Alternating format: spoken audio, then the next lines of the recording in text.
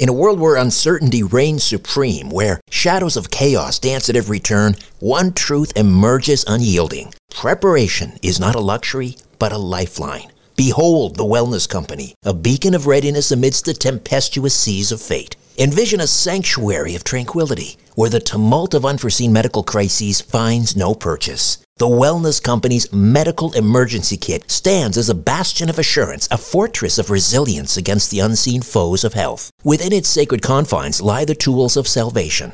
Ivermectin, to ward off the insidious whispers of disease. Emergency antibiotics, to quell the raging storms of infection. Antivirals, to vanquish the relentless tides of contagion, and more. The Wellness Company Medical Emergency Kit is not merely a collection of supplies. It is the embodiment of preparedness itself.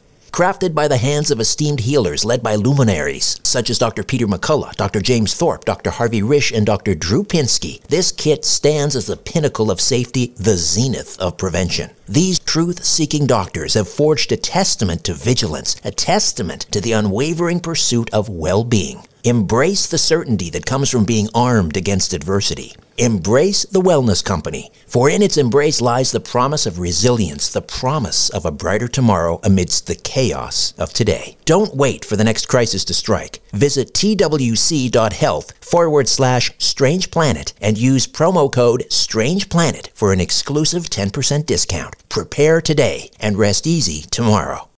When you need mealtime inspiration, it's worth shopping Kroger, where you'll find over 30,000 mouth-watering choices that excite your inner foodie. And no matter what tasty choice you make, you'll enjoy our everyday low prices, plus extra ways to save, like digital coupons worth over $600 each week. You can also save up to $1 off per gallon at the pump with fuel points. More savings and more inspiring flavors make shopping Kroger worth it every time. Kroger, fresh for everyone. Fuel restrictions apply. Another day is here, and you're ready for it. What to wear? Check. Breakfast, lunch, and dinner? Check. Planning for what's next and how to save for it? That's where Bank of America can help. For your financial to-dos, Bank of America has experts ready to help get you closer to your goals. Get started at one of our local financial centers or 24/7 in our mobile banking app. Find a location near you at bankofamerica.com/talktous. What would you like the power to do? Mobile banking requires downloading the app and is only available for select devices. Message and data rates may apply. Bank of America N.A., member FDIC. Conspiracy Unlimited with Richard Syrett. On this episode, the news editor at Coast to Coast AM weighs in on the state of ufology. But to me, it's like it's not about the lights in the sky. It's like all about the machinations of the government.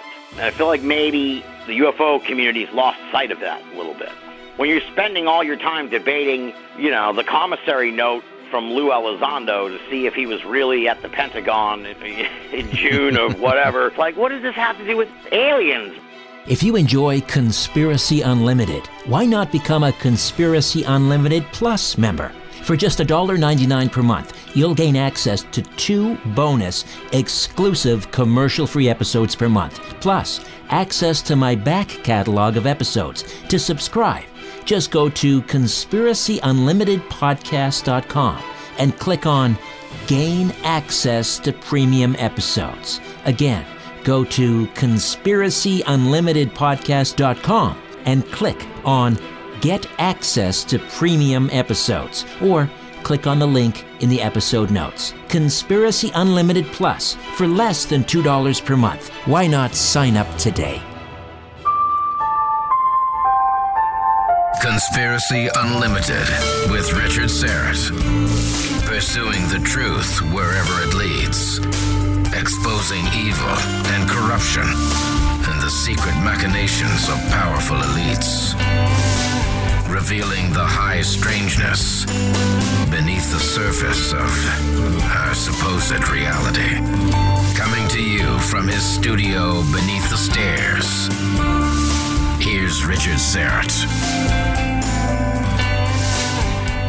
Hey, welcome to your Friday. We made it. I'm delighted to have Tim Binnall here. He's the news editor for the Coast to Coast AM website, as well as the host of the pioneering paranormal podcast, Binnall of America.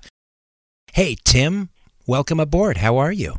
I'm doing well, Richard. Thanks for having me on. My pleasure. We get to work from time to time on Coast to Coast AM, where you serve as the news editor for the Coast to Coast AM website. Tell folks how that came about for you. Oh, okay. Well, it's kind of a long and winding road, but I'll try and keep it short. I love long and winding roads. Excellent. Okay, well, this is one of my favorite stories to tell, and I always start it out when I give a presentation or appear on a show somewhere. The long story short is I graduated from Syracuse University back in May of 2001, so right before 9/11. And my dad, God rest his soul, he sat me down when I got home from college, and he handed me a slip of paper that he had itemized. He must have really enjoyed putting this together. An itemized slip of paper with all of my debts from college, and he said, here's how much you owe. And then he handed me the want ads, and he was like, now figure out how to pay it. So I ended up getting a job at my old high school as an overnight janitor. And in the process, I discovered Coast to Coast AM. And it was an incredible education for me because I was lucky enough to be working the overnight 5 nights a week, so I could listen to all the shows all the time. It was great. And then as I had been listening for a few years, I wanted to ask these folks questions about like on Coast to Coast. I had questions for the guests. So I eventually launched my own podcast before podcasts happened. This was like in 2005. I just started recording phone calls and posting them on the internet before they were called podcasts. And that went on for about 10 or 15 years or so. I was still doing it now. And in the middle of all that, Coast to Coast brought me in as a fill-in guy at the website.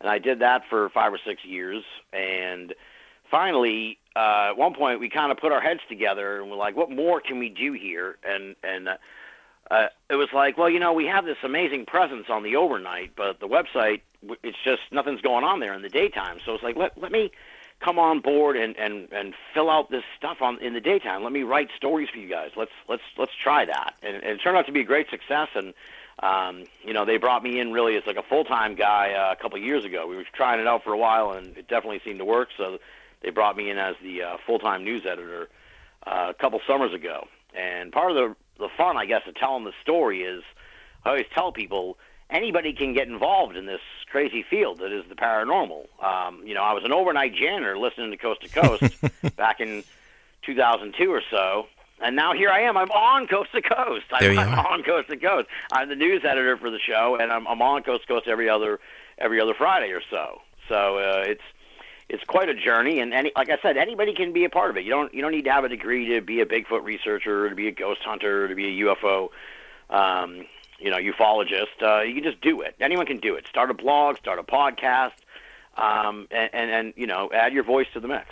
And did you end up paying off your debts? Absolutely, yeah, I sure did. Yep. God bless your dad. That's a great story. So before you became an overnight janitor and were listening to Coast, what was your interest, if any, in the paranormal? I had a real interest as a kid. I can distinctly remember I did like a science project, and like all kids, parents help them with their projects. And so I did a report on Bigfoot, and my mom made, I wish I had a picture of it. I have to ask her if there is one, but my mom made like what we presume is like a life-size Bigfoot. So like a paper, out of paper. And I gave the presentation next to it, and not little me in like third grade.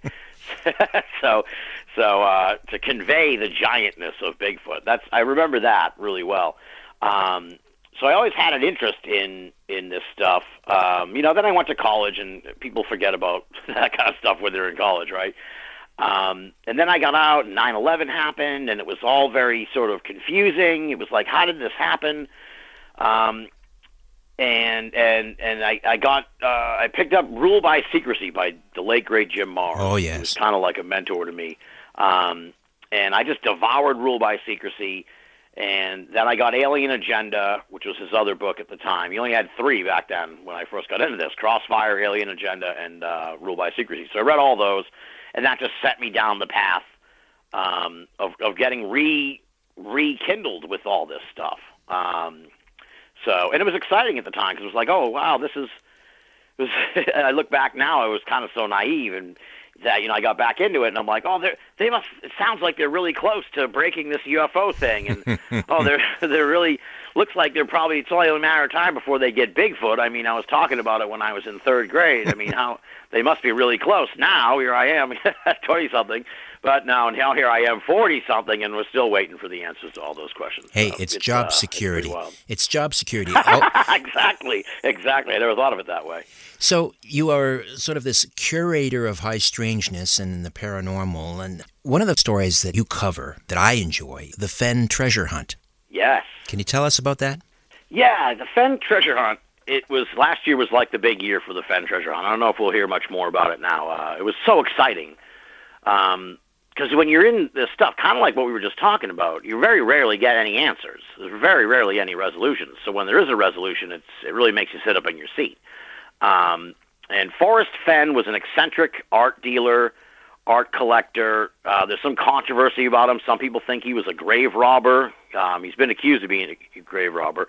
And back about 2010 or so, maybe a little bit before that, he was diagnosed with cancer. He thought he was going to die, and he decided to leave behind this legacy in the form of a buried treasure full of artifacts, gold coins that he had collected over the years, all kinds of jewels and jewelry, Native American stuff.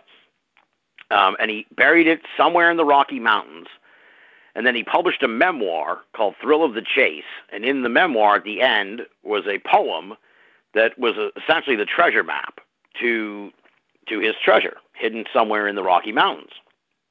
And it was kind of a quiet little thing for a while, and then it got a little bit of national attention. I think like People magazine or somebody wrote an article about it, and then it kind of blew up. And, of course, then with the Internet, it became even bigger. There was a whole communities. They did a study. They figured that like tens of thousands, if not hundreds of thousands of people, at least at some point, tried their hand at figuring out this treasure hunt. So over the course of time, people started. It sort of just became this. It just conjured up all kinds of weirdness in a way. 5 people died in search of the treasure over the course of 10 years, and all kinds of people got arrested, got mixed up in different things. Somebody broke into Forrest Fenn's house because they assumed that it was a trick and the treasure was actually at his house. He had to get all kinds of extra security. People would show up on his property trying to get clues. It was altogether just very strange. People started suing him, claiming that they knew where the treasure was, but he wouldn't tell them or something like that. It got very weird. So then all of a sudden, again, almost like the thing with me in the third grade, I remember when this happened. All of a sudden, in this past summer in June, I was sitting on the couch watching the news, the evening news on Sunday night, and they said, "Oh, famous treasure found." And I just about fell off my couch, and I jumped up, and it was the Forrest Fenn treasure. Someone had found the Forrest Fenn treasure. I couldn't believe it. I was really absolutely amazed. And what's interesting about the Forrest Fenn treasure, this story, and kind of like also the Golden State Killer story that broke the year prior, there was another case of like a mystery being solved. It's fascinating to watch these communities respond to what happens when the mystery is solved, because it devolves into a lot of conspiracy talk, especially with the Fenn treasure. A lot of people were like, no, it's he faked this. He called off the treasure hunt because he didn't want anyone to get hurt or sick or die or whatever. He was worried about being responsible for all this. There are people who were like, no, he never even had a treasure. He never even buried a treasure. This is all bogus. And then there were all kinds of other people who were either super depressed because the mystery was over, or really mad that the mystery was over. Right, they'd invested a lot of their lives into this. Mm-hmm.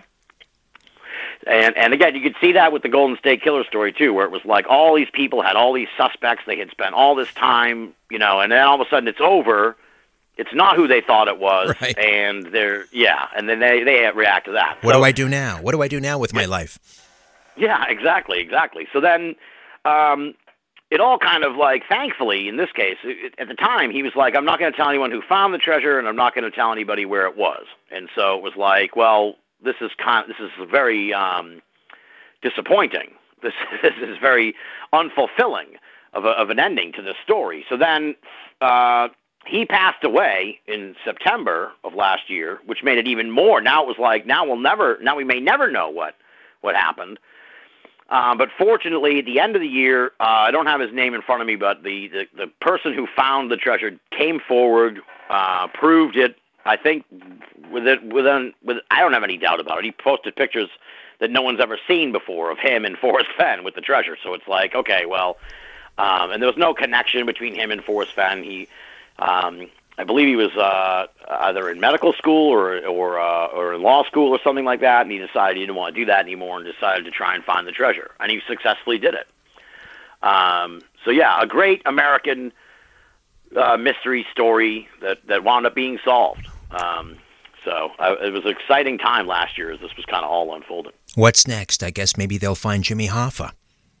You never know, right? You really never know what's something. I'm always waiting for the breakthrough that might happen, today or tomorrow. Well, I know, travel now is very difficult, but things are going to open up, and hopefully UFO conferences and Bigfoot conferences, and you will appear again as guest speakers. You must miss that, right? Getting out on the road?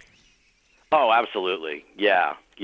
It was tough too because I didn't do a significant amount of that kind of stuff until about 2018 and a lot in 2019. So I was just kind of getting a real taste for the fun of it all when the pandemic started. So I was like particularly heartbroken because I think by the time I wrapped up 2019, I had gone to like 6 different events or gatherings of different types. So to me, it was like, oh, I can't wait to, like everybody else at the start of the new year, start of the new decade. Oh, 2020, it's a fresh start. I can't wait to see what this new era is going to bring. And then, of course, everything fell apart. But yeah, I'm looking forward to it. I'm hoping that by the second half of the year, we'll be able to get back on the road and everything. And I'm pretty sure I'm going to be in Nashville like in October or September. So the docket's starting to fill up again, which is great. You and I have both been to, a lot of UFO conferences. How, for people who have never been, it's kind of an interesting subculture that goes on there. How would you describe it? Oh, boy. It's kind of like a family reunion in a way nowadays, especially these big ones. And even the local ones, if they're like annual events. Like there's one up here near me in Exeter, New Hampshire, and it's like you see the same people every year. In attendance, I mean, different speakers most of the time, but you see the same people. Oh, that's Bill from Manchester, or oh, that's the guy from Western Mass. Oh, there he is again. And you kind of catch up, and there's a certain camaraderie where the people, no matter what event you go to, funnily enough, whether it's a UFO event or a Bigfoot conference. I've been to a flat Earth convention. They all have the same sense of camaraderie, that you're there with fellow travelers. You don't have to worry about people making fun of you. You can kind of let your hair down. You can let your guard down, and exchange ideas and sort of find out how other people got into this. So, yeah, there's a sense of camaraderie. It varies, in different – the people I find, like in the UFO events, they're really passionate about we all want the answers to all this stuff, but there's sort of there's a strange sort of passion to them wanting the answer, like almost a frustration. Like it's been so long and they're just tired of waiting and they want to know. With the cryptozoology conferences, there was more of a Zen feeling I detected sort of from the audience. They were kind of content, like they would like to know what Bigfoot is and everything, but there was more of a sense of wonder. Right. About what's out there in the waters and in the woods of the world. Well, there's less. I guess there's less at stake. There's less at stake maybe with Bigfoot, because with UFOs there could be a lot riding on this, right? It could disrupt everything we know. It could, free energy, all of that stuff. But with Bigfoot, nobody gets hurt. Right. Exactly. Yeah. What about the flat? Sense, yeah. What about the flat Earth conference you went to? I'm willing to entertain just about any theory as long as it doesn't spread hate, and I won't do Holocaust denial, of course. But people want it. Some people get very upset when I'll entertain a flat earther. And I don't believe the Earth is flat, not for a moment, but I find their arguments fascinating. I find the whole kind of psychology behind it interesting, and I think it's worthy. I think it makes good radio, and people can make up their own minds, of course. How did you find that Flat Earth conference you went to? It was. You could almost like turn the camaraderie up to 11 in that sense. Like these are the most marginalized of the paranormal conspiracy world, pretty much.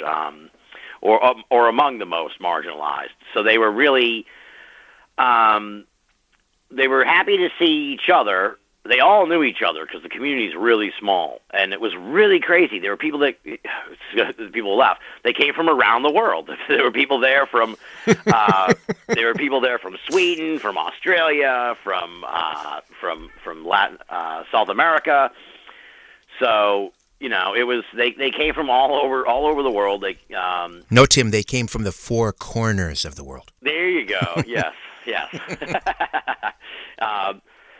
And to me that was remarkable in a sense too, because when you think about it, like you have to take kind of a moment to pause. And it's like, can you imagine how much it must have cost to fly from Australia to Dallas?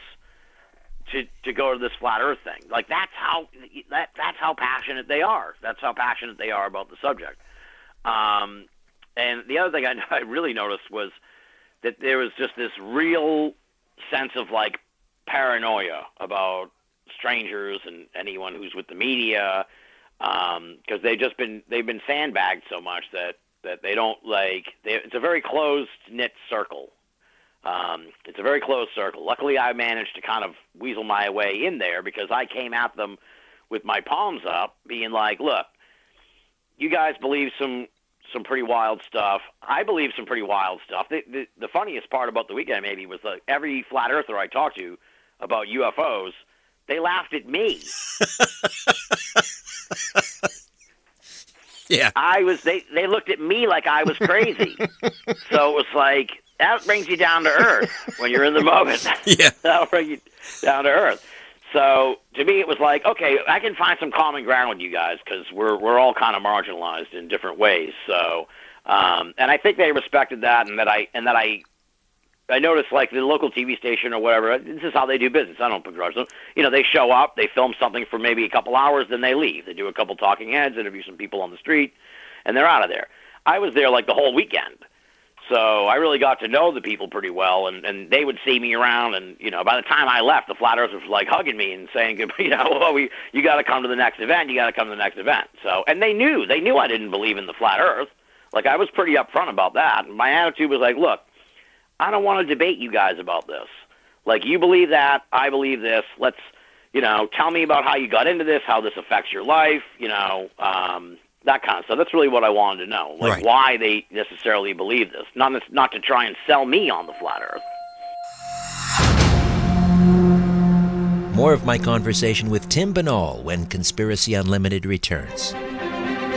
C60 Evo delivers the miracle molecule, ESS60. It's pure carbon 60. Why not love your body and share C60 Evo with those you love? ESS60 from C60 Evo is a mega antioxidant for increased strength, endurance, flexibility, and a deeper sleep. It's great for pets too. I take a tablespoon every day, and so does the mighty Aphrodite. We're both sleeping better than we have in years, and during the day, we have such tremendous energy and vitality. We're both pain-free. In a landmark peer-reviewed animal study in Paris, France, rats fed ESS60 lived twice their normal lifespan. Go to c60evo.com/Richard-Serrett or click on the C60 Evo link in the episode notes. Use the code EVRS at checkout and save 10%. ESS60 from C60 Evo. Order your miracle in a bottle today. As you're staring up at the night sky, ever wonder who's staring back? No, me either. But I guess you better say it because of Richard. He's all wrapped up in this stuff. Conspiracy Unlimited with Richard Serrett. Tim Binnall, the news editor at Coast to Coast AM, is here. I want to circle back to the UFOs for a moment because there's so much happening. Well, there's always a lot happening, but lately it seems like things are really ramping up, and I don't know if it's ramping up to anywhere in particular. Of course, we had the U.S. Navy's UFO patent release, where we're hearing about, free energy and anti-gravitics, and then we had a FOIA request which brought forth 154 heavily redacted documents from the Pentagon, and the ufologist who made the FOIA request claims that this was proof that the Pentagon was studying UFO wreckage. What do you make of all this? Are you excited? Do you think this is going somewhere, or do you think, we're up for another great disappointment? I'm afraid I'm in the latter camp. I'm very cynical about what we've been seeing for the last couple of years. I wish I wasn't, but it just seems to me, I'm not exactly happy about that, but I've seen how this has developed over the years, and having studied the subject over the decades before I got involved in UFOs. And it's always this ebb and flow where it looks like we're close, but then it doesn't turn out that way. And I can see why people are excited, and I found myself really interested, and not necessarily excited, but intrigued. Like, what is going on here? But to me, it's just that I've had the rug pulled out from me so often over the years that it's hard for me to get super, super excited about it. And I think that part of the thing is I was really tight with Stan Friedman, the late great. Loved Stan. We were pretty close. And so I'm a Stan Friedman guy, I guess you could put it that way. And to me, I just have sort of a love of old school ufology. And that kind of world, and this new world, I understand the way it is, but to me, it's just very much not about the lights in the sky. It's all about sort of the machinations of the government. And I feel like maybe the UFO community's lost sight of that a little bit, where it's okay, right, when you're spending all your time debating, the commissary note from Lou Elizondo to see if he was really at the Pentagon in June or whatever. Yeah. It's what does this have to do with aliens, man? What does this have to do with UFOs? It doesn't have anything to do with it. But people are obsessing over a lot of these finite details of the government programs and stuff like that. And it's I feel like they've gotten lost in the weeds a little bit on it.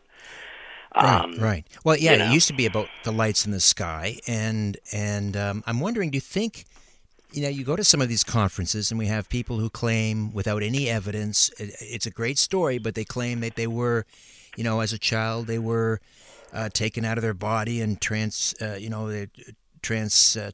to the moon where they trained, and then they went on to Mars and fought aliens, and then they were sent back back in time. You know who I'm talking about. Oh, yeah. Do you think that this, I don't know, that this speaks to some sort of not a crisis in ufology, but again, that they've gotten too far over their skis? Yeah, I think so. I think that you get to a point where how many cases, it's this frustration. How many cases do you need? How many reports can you collect? I think there's a certain sort of resignation with the subconsciously or something. The community's sort of thrown up their hands, and they're like, look, we've done everything we can, so just tell us the answer already. Just tell us the answer. And I think that's why they're still this disclosure thing, this exopolitics, that it really kind of ramped up at the turn of the century. So, we're at the 20-year mark or so of that. So it's kind of I think that's where that's coming from. There's this sort of frustration.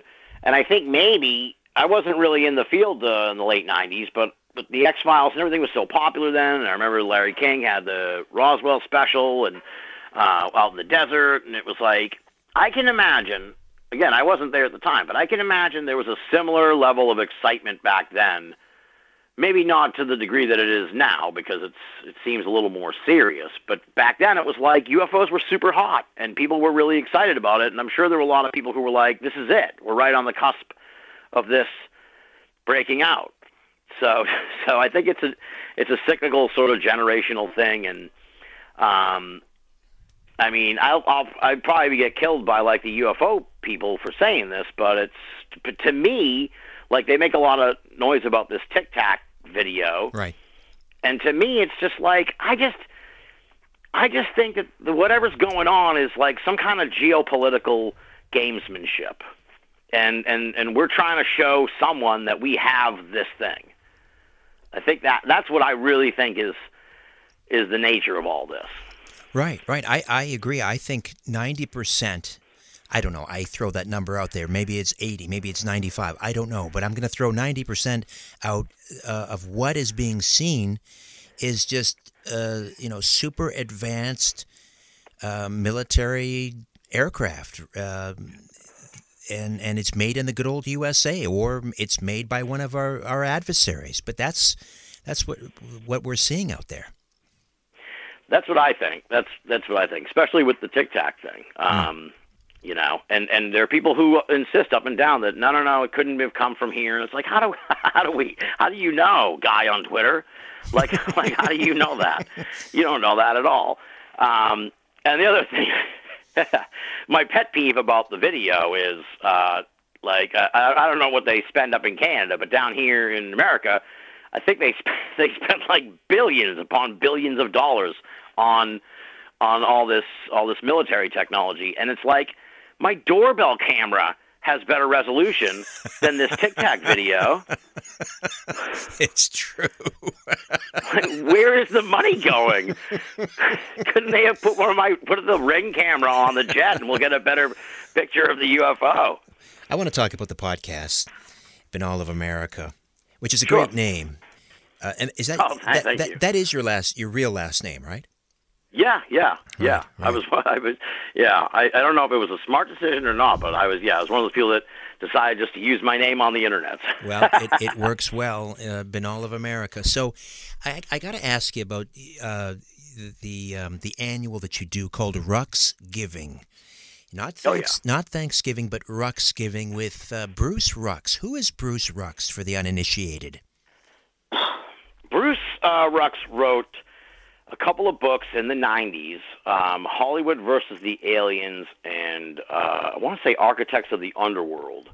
And Architects of the Underworld is about, he has a theory that essentially kind of ties a lot of the UFO stuff together that I don't want to try to do his theory justice, but like I think his theory is that we're the Martians, essentially. The Martians came here, and this is all tied to UFOs. It's a huge, huge book. It's like 600 pages. And it's fastidiously researched. And then he did Hollywood versus the Aliens, and that's like a history of the portrayal of extraterrestrials in movies and contrasted with what we know about the phenomenon and why he thinks the messages are being manipulated by the government. So interestingly enough, he wrote that stuff. He was actually on with Art Bell like way, way, way back in the day. But then he just kind of vanished. And somebody who listened to the show, I had never heard of him because by the time I got into the field, he was already long gone. And someone who listened to the show recommended him. And I'm like, this guy hasn't been on any shows anywhere. And I'm like, well, now I really want to get him on my show. So it took me like 2 years to track him down. I finally found him, and I got him on the show. And he's just a character. He's just a really interesting guy. He's got this really, like I thought I had a deep voice. He's got this like actorly deep voice like this, and he's very certain in his opinions on things, and people just seem to like him an awful lot, and I like him an awful lot too. But we just kind of have become friends over the years, and people just like him so much that I was like, well, I like doing these annual type shows with Stan. We did a holiday special. And so I said, let's do a Thanksgiving thing with Bruce so people can ask questions for him because they always seem to have questions about different movies or different theories on aliens and stuff like that. And so that's kind of how it went down. It's just sort of a fun thing that we do. He's an interesting character. He's very certain in his opinions. He's had a lot of strange experiences. I think the more you interview somebody, like you end up moving away almost from whatever they talk about. If you've interviewed someone like I think I've had him on like 12 times now over the years. So it's like you start, he'll mention, I'm really into pirates, and the next thing you know, next time we talk, we'll spend 90 minutes talking about his research into pirates, and he drops all this pirate knowledge on me. So he's just an interesting guy who does a lot of research and has a lot to say about pretty much anything. He's had a lot of strange paranormal experiences and stuff like that. So, yeah, very cool guy. I also want to talk to you about another favorite of yours. I believe he's a favorite. He's been on quite a bit, and that's William Zabel. Oh, boy. Oh, yeah. You talk about characters. William Zabel, I don't even know. If William Zabel didn't exist, I'd have to invent him. He's that much of an interesting cat. He wrote he was working on a book. He's a lot of interesting sort of things about this. He was working on he believes that there was a conspiracy involving Columbine. He's from the Colorado area. And so he had been doing a lot of research on the Columbine conspiracy and as he sees it. And his theory is really pretty wild. I do not believe it, but somehow it involves this stretched out over 2 days, and the people were held captive for overnight. And I'm even when I interviewed him, I'm like, Bill, that doesn't make any sense. What do you how? And he's like, no, I'm telling you, that's the way it is. I'm telling you.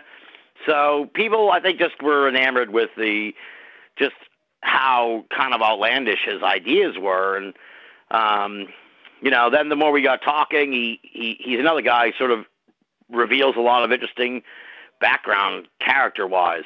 So you're he owned a car wash.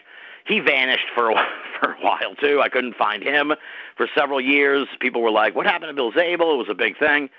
But eventually we found him, and he's just a serious, he believes a lot of conspiracies. We'll put it that way. Right. Yeah. So, and more often than not, sort of as far as, not in a harmful way, not like a Holocaust type thing, but just sort of he'll go as far as as far as you can to the edge of crazy. Right. Just put it that way. So, well, but people like him an awful lot. I like him too. But I find myself more often than not kind of shaking my head in wonder as he tells these stories about these different conspiracies. So let me ask you about a favorite of yours. What story or guest really has you jazzed? Let me think. Well, this one story that I covered earlier this year for Coast that really excited me. And it's funny, it kind of ties back to what we were talking about earlier. This was the study, you may have seen this, this was a study that was done on the Dyatlov Pass. And it was done by a couple of scientists, avalanche scientists. So it's as specialized as you can get. And they, got as much of the information as they could, where on the mountain this thing happened, the slope of the mountain, the weather conditions as best they could. And apparently they somehow even used the animation software from Frozen to simulate different avalanches. These were Russian. What were they? Soldiers or campers? Oh, okay, yeah. I'll back up a little bit so people know the Dyatlov Pass incident. I want to say it happened in 1959. I'm always bad with the little factoids, but it happened 60 years ago. Yeah, so. And these 9 hikers, they were out in the Ural Mountains of Russia, and this was a big thing back then. This was sports clubs, it was called, and they would go out hiking. So they went on this long excursion into the remote mountains and then died under mysterious circumstances. No one knew why. No one knows why, I guess you could say. We'll never really fully know. They at some point in the night, they slashed their tents open and ran and took off running, and the bodies were found a mile away from where the tent was, with injuries, strange injuries. They were kind of scattered in different places, 3 of them were here, a couple of them were over there, that kind of thing. Nobody knew what the story was, and it became one of these great mysteries that has persisted for years and years and years. And the interesting part was that the Russian government, in recognition of the 50th anniversary, they reopened the case last year, 2 years ago now, 2019, in honor of the anniversary. And so they conducted a pretty exhaustive investigation and released the findings last year in 2020, and they determined that it was an avalanche. And what was interesting is the two European researchers, they kind of heard about this, and they wanted to, I think there was some consternation because the Russian government was like, it was an avalanche, but they didn't quite really explain how that was the case. So a lot of people were kind of like, oh, this is part of the cover-up, because a lot of people think that they were killed by like a secret Soviet weapons test. That's sort of one of the more realistic ideas that could have happened to them if you're not looking at the prosaic events. There are some really fantastic theories like UFOs and a Yeti attack. So that's my bet. I'm betting on the Yeti attack. I don't know why. Yeah, I know. That's like my personal favorite. So essentially these scientists were like, all right, well, they say it was an avalanche. Let's show how it could have been an avalanche. And I mean, they had animations and everything that it was a slab avalanche, which is like a big chunk of snow, like slides out and then crushes the people underneath. And they pretty much say that the injuries are consistent with a slab avalanche, and the way that they dug out a piece of the layer of snow in the mountain. They cut like a thing into it, to make like a wall in a sense and build their tent there. So that you have to imagine like a tent on the side of a mountain up against a big wall of snow. And then the wall, and then the snow accumulated above them and the cliff above them, if you will. And then because they cut into it, they disturbed how the snow was all held together, I guess you could say, on the mountain. And then the winds swept more snow onto the top, and that eventually just caused it, like the straw that broke the camel's back, kind of caused a little pop. And then the sheet, this shelf of snow, popped out and crushed them. And then, some of them probably got really injured when that happened, and the rest were undoubtedly confused and frightened, so that would explain why they took off and started running. And once they got, it was in the middle of the night, so once they were like a mile away from their camp in their sleeping, they were like in their socks and long johns or whatever. They weren't even, it was not a very smart retreat. So then they couldn't survive the elements, find their way back. No, that's the theory. And it was a Yeti. It was a Yeti. But yeah, that was probably the most exciting story I'd seen in a while, because you rarely get like a really good fairly airtight explanation for some of this stuff. But like I said, we'll never really know. But it seems plausible to me. So when are you and I going to get to work on Coast to Coast again? We usually, we do a Friday. If I'm working on a Friday, and I do maybe once, a couple of times a month, sometimes you'll come on and we'll work together. We'll talk about some of the strange stories in the news. When are we going to do that again? I'm not sure. Well, I won't be on tomorrow night, but I'll be on 2 weeks from tomorrow, and then pretty much every 2 weeks. Pretty much every other week. So I'm not on tomorrow night, so I'll be on the 19th. And then the first Friday in April, essentially every other Friday. I think it's a little bit shaken up over the next couple of months, but it's, chances are if I'm not on this Friday, I'll be on the next one. So I don't know. We'll have to compare our schedules. You're avoiding me, aren't you? I always feel bad. This happens when you or Ian fills in. I'm always like, I'm not sorry, guys. I'm not scheduled to be on tonight. So, but no, that's all right. Yeah, no. It's not intentional at all. No. I book these all out way in advance with the show, so I never know who's hosting that night. I enjoy when we get together. What do you see yourself doing? Last question. What do you see yourself doing in 10 years? Oh wow. Well, I don't know. I'll tell you one thing. I would like to. There's so much content out there. It's so Well, I guess I'm allowed to say this. There are people who get into this field and they're like, immediately they want a TV show, right?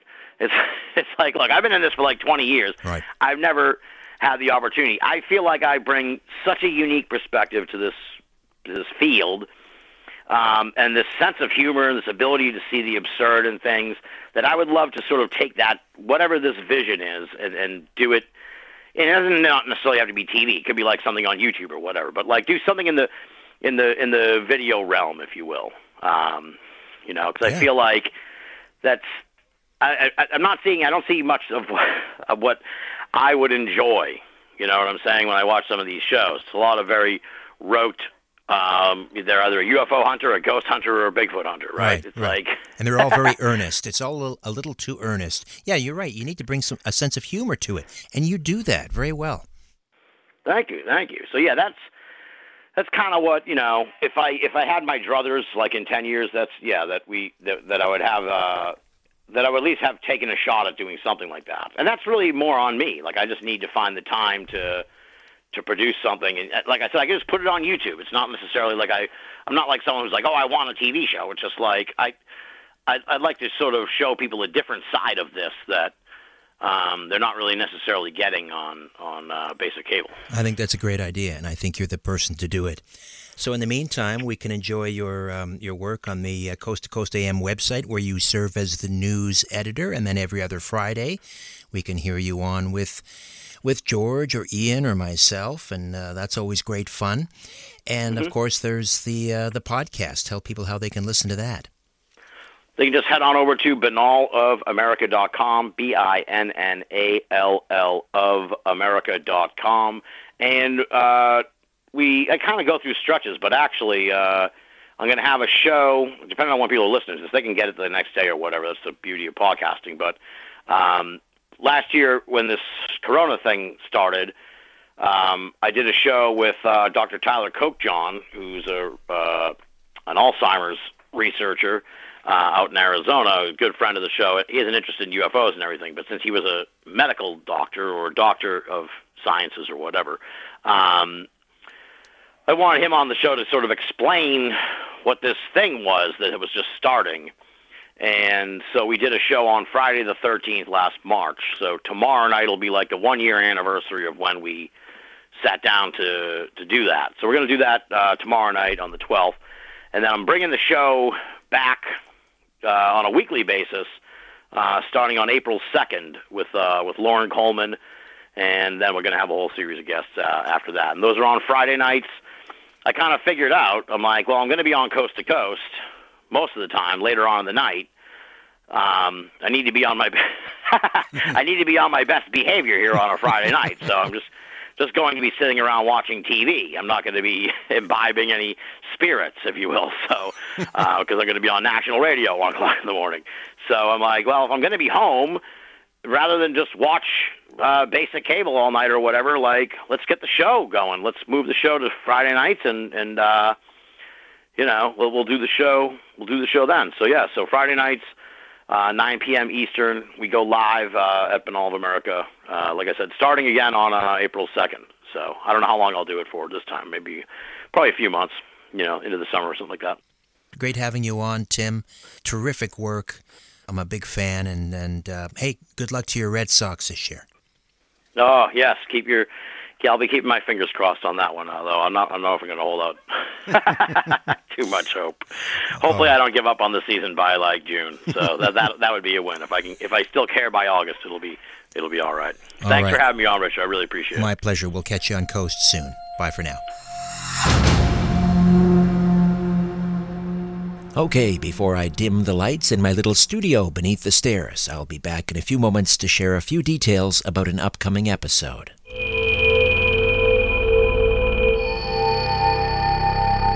You can become an official Patreon supporter of my work here at Strange Planet Productions by donating a monthly amount through patreon.com/Strange Planet. Patreon.com/Strange Planet.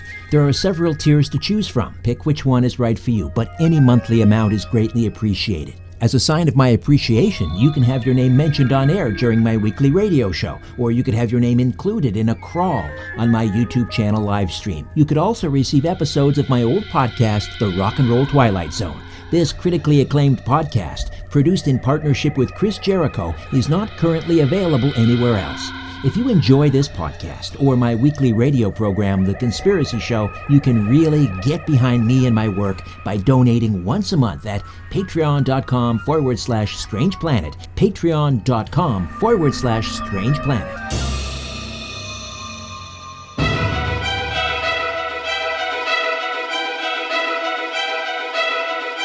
Coming up next time, UFO researcher Mary Joyce on underground bases and strange anomalies on the surface of Mars. 5 years later, I was playing around with Google Earth, just cruising around the planet, and sometimes I get lucky, and found another one. And this was in the southern hemisphere, and it was like 10 times bigger than the first one. And I'm not just coming up with that figure. If people are familiar with Google Earth, you can actually measure things.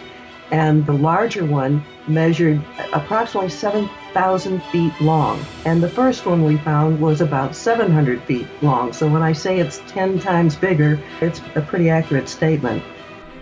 Until then, I'm Richard Serrett. So long for now.